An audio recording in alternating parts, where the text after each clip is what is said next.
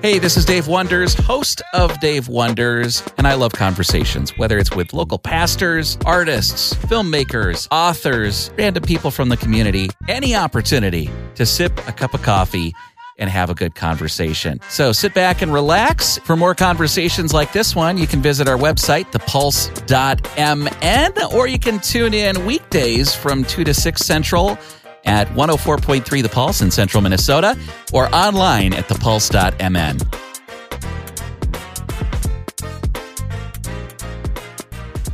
Hey, this is Dave Wonders, and today we have the pleasure of chatting with the one and only Stephen Curtis Chapman. How you doing, Stephen? Well, I'm doing well, Dave. Doing good here in snowy Tennessee, which is weird to say that because we don't usually say snowy Nashville, Tennessee, snow-covered, not even just dusted. Usually we get a light dusting, but today we got like in the last couple of days, full-blown snowfall, snowstorm, as they say. And so we're kind of loving that. I got a fire going in the fireplace. And so I'm doing good. Looking forward to coming to see you guys, though, soon. Any degree of snow is a big deal. It's when it's cold that it really gets to me, when it soaks into your bones. Today, it's -5 in Minnesota. And oh, man. yeah, it's a little scary. It's apocalyptic. But we're going to warm things up for you for February when you come to visit us. It should be at least 10 degrees warmer. Okay. Well, let's see. That makes it 5. Okay. Yeah, that's great. Thanks. So I'm a little bit starstruck because your music has been a part of my life kind of from day one. Your first album came out in 87. I'm a millennial. I was born in 88. And so whenever we turn on... No way. Yeah. So Dave, how is that possible? You're so young. Why are you not in school? You should be in school. So Christian radio, I think Stephen Curtis Chapman, you've always been a part of the game. You're part of a very elusive crowd. Some people go their whole careers without a number one. There's 4 people, okay? Madonna, George Strait, Conway Twitty, and Stephen Curtis Chapman with 50 number one radio songs. That's crazy. Yeah, it is. That is crazy. I admit it's crazy and hard to believe when I hear those numbers. But and I say this very sincerely, those kind of things only happen because you have a whole amazing, I've been just blessed for 7 years almost now, I guess, since the release of my first album. Dang, that's pushing 40 years. I mean, it was one thing to say 30, that's 35, but man, now that I'm over 35 mark, it's like, but I've had so many amazing people, radio teams and record companies and, just management team, people that are a part of that. And radio has just been incredibly, very, very kind to me over the years. And I'm just really grateful and, blown away by that. Well, we need gas in the tank, so you just keep filling it up, putting good songs out there. We'll keep playing them. So, all right. I got a question for you, though. At a certain point, does it ever get boring? Like, you've done so many shows. Do you just kind of like snooze through them, or do you ever get butterflies anymore? Or how does that work? Yeah. You know what? I don't get as much nerves unless, like, example, 2-3 months ago now, November, I did a full concert with a symphony here in Nashville. And those kinds of nights, I'm still very nervous and stressed because there's so many moving parts and you've got a full orchestra playing an arrangement that I don't remember. It's not, over the years, the arrangements change and you turn them into something different. And then all of a sudden I'm back to playing, this is the way it originally was on the record. Maybe that's even a little changed because there wasn't an ending on the record, but we have an ending on this. So just when there are a lot of moving parts that I'm not used to, that can make me nervous and kind of tense and a little stressed. But as far as playing music, you asked the question, does it ever feel boring? And real honestly, like this morning, I literally had the thought, like, I'm going to go do interviews. I haven't been doing any. I've kind of had about a 2-week break around the holidays, and did a little bit of a Christmas tour, but had several weeks, and I haven't had a guitar in my hands really in several days, several weeks. And I literally was thinking, man, I just want to play a song. I want to play some music. I love it as much as I ever did. In fact, I think in some ways I love playing and doing concerts. Yeah. I mean, my body is not quite the, 25, 6-year-old it was when I started all those years ago. But touring and the travel part, wears me down a little more than it used to. But the being with people, singing these songs, even the story, that you said, gosh, growing up listening to your music is part of my life, part of my faith journey, to get a chance to remember that with people and celebrate that, and watch them sing along and know that, man, these songs have connected them to God's truth and, to the gospel and have been a part of their journey. That's like such a cool, sweet thing that I think I enjoy that more now than I feel like I really ever have. And so it's not even close to being boring. It's just, it's really still an amazing gift that I get to do this. You get to do it still. See you. Yeah. So that's right. One of the things I like to ask every artist is, you get to book an imaginary show. Okay. This is fantasy concert. Yeah. You get to share the stage with any artist, living, dead, Christian, secular, any genre. Wow. Who shares the billing one night only? Stephen Curtis Chapman, and who else? Who do you have at this show? Man, is it one artist or it's a multiple artist? You could have two, and maybe one sneaks on for like a surprise song. Oh, there you go. Okay. You know what?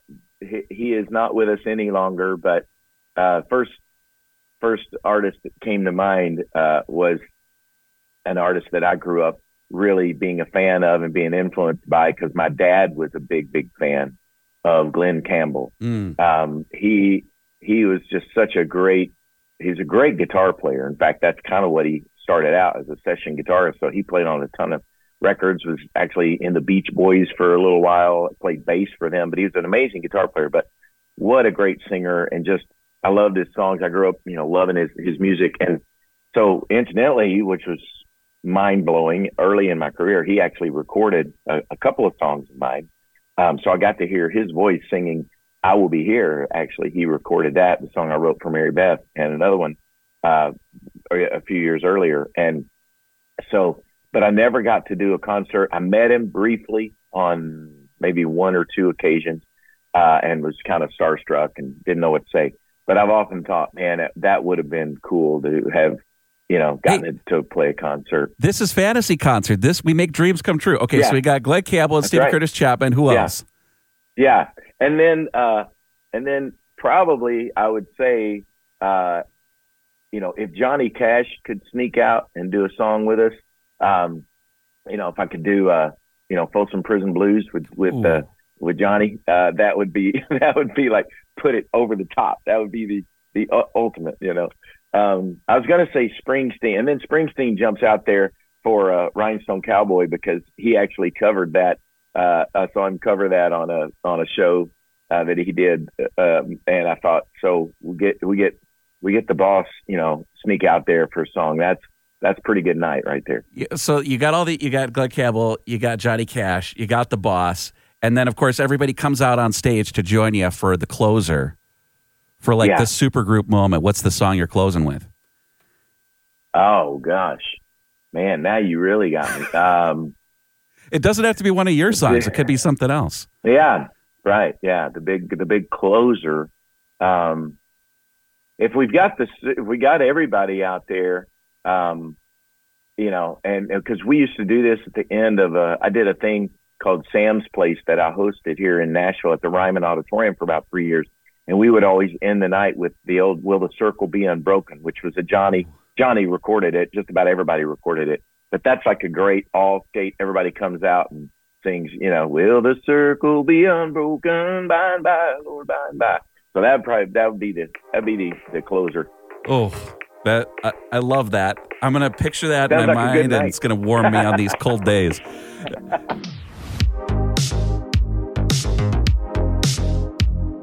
Hey, this is Dave Wonders, host of Dave Wonders on the Pulse Podcast Network.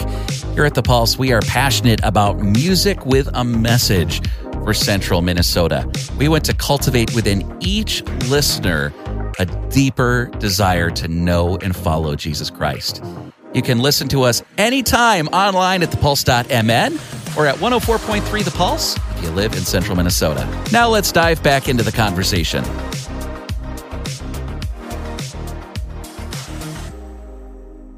So, what do you do when you don't have a guitar in your hand? What are you passionate about besides music? I can tell you the things that sadly, painfully, it's not. Sports is something I have been learning since I met my wife, who is a major sports fan. I grew up, for a few years as a kid, a fan of NFL. There were a couple of teams. Every kid has their. I had a Miami Dolphins sweatshirt that I wore everywhere, and followed them for a few years. But college athletics, all of that, I've been kind of on a crash course for the last almost 40 years now, since I've been married to my wife, because she is a major college basketball, college football. And now I have a daughter who's a cheerleader at the University of Alabama. Roll Tide. Roll Tide. Yeah. And so we were just actually watching her. She's on the co-ed cheer team, and they just won second, came in second, just by that much, missed first place for the Nationals cheer championship in Orlando, Florida. So we were just down there a couple of days ago. And so, cheering her on is a big deal. And now we go to every game we can and watch her, and of course now become a football fan. But it's really, it's because it's family, it revolves around family. We have 7 little people that call me Pop-Pops now, and my wife Grammy. We love just being with them, hanging out with them. And so, family is the passion, really, whatever that looks like, whatever we can be doing together as a family. I could go on, I love fishing, but then I say, well, I maybe go fishing, a couple of times a year. So it's not like something I'm really invested in. Here in Minnesota, we're excited about ice fishing now. This is the season for ice fishing. I've never done that, and I've heard, all I can think is you'd just be like frozen stiff. But I hear that it's not the case. You get a little hut around you, a little warming hut, and you cut your hole, and it's actually not as bad as it sounds, at least, the way some guys do it. So I need to try that sometime, because I love fishing up in Minnesota. In fact, that's where my best friend Jeff Moore, of Jeff Moore and the Distance days, if you remember his music, he now does a lot of fishing and hunting, and has a Fellowship Adventures, which is a nonprofit that he does now, and it's really geared around outdoor adventures, has kind of ministry and refueling pastors and people in ministry. And so I get to go fishing with him way up right into the Canada and down, right up the edge of Minnesota and Canada. And so that's great, great, thing to do. And I love that. But yeah, I think honestly though, it's, family and friends and whatever that looks like, today it'll probably end up being out in the snow, freezing, playing with grandkids at some point. There you go. So a lot of people know your music, but maybe not everybody watching this video, listening to this interview is familiar with Show Hope. Talk a little bit about Show Hope. Oh, yeah. Thank you. Yeah, Mary Beth is on the phone in the other part of our house. I'm in my studio here, but she's over in the house actually on her Zoom Show Hope meetings today because of the snow. It kept her from going to the office. But my wife, Mary Beth, is the every day really in some form or fashion. But 24 years ago, we adopted Shoei, our daughter, Shohana, and from China. And God really started something in our lives that we never saw coming.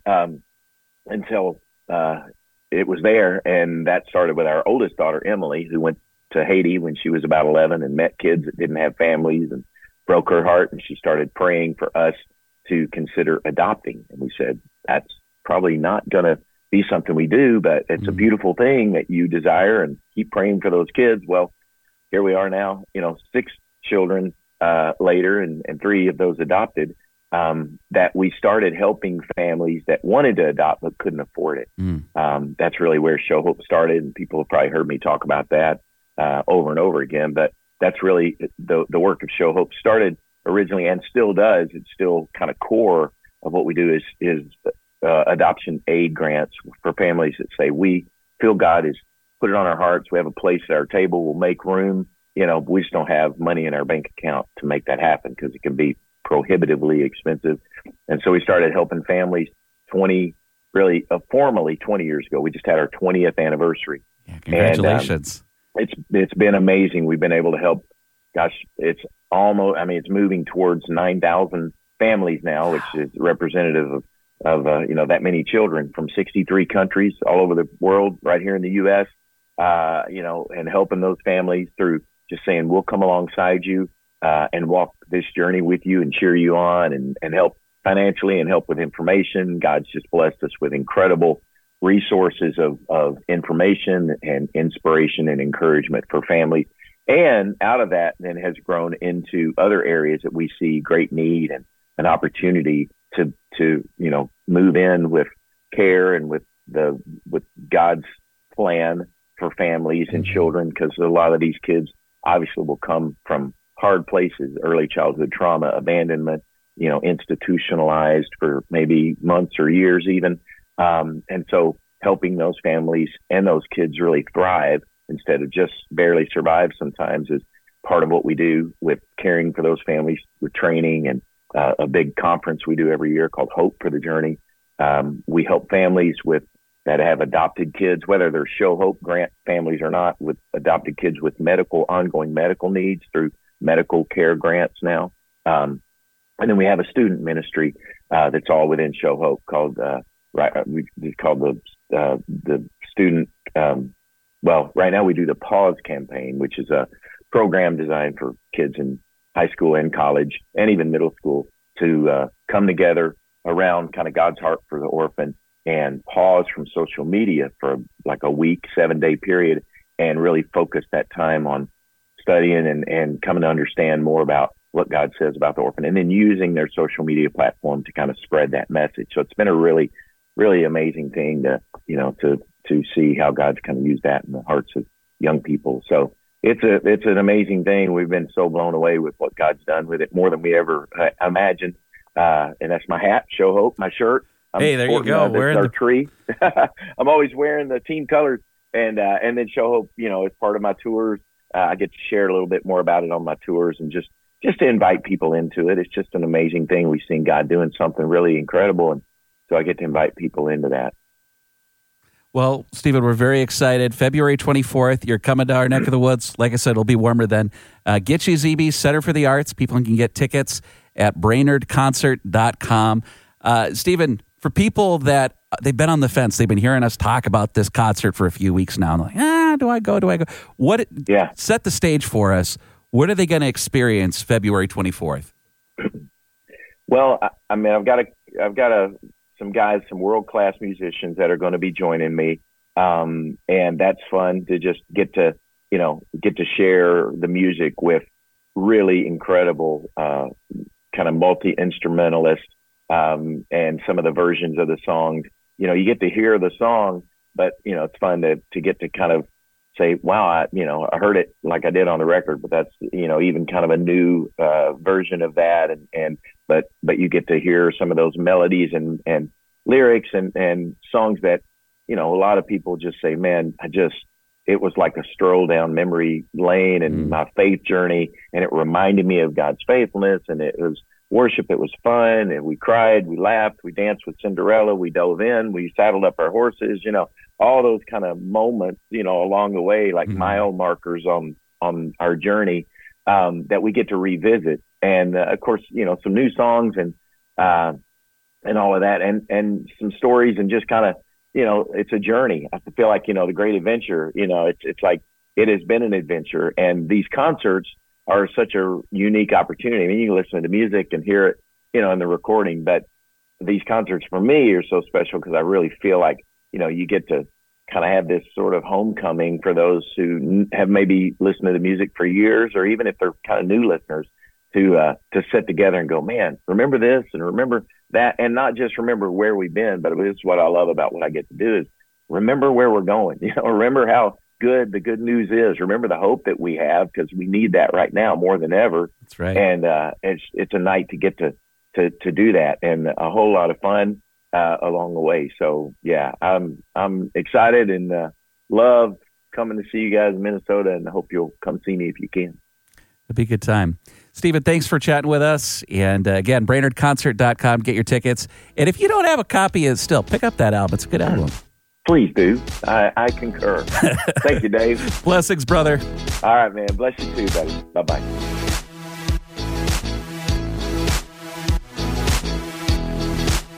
Thanks for listening to Dave Wonders. You can find more episodes of Dave Wonders on the website, thepulse.mn, or any place you get your podcasts.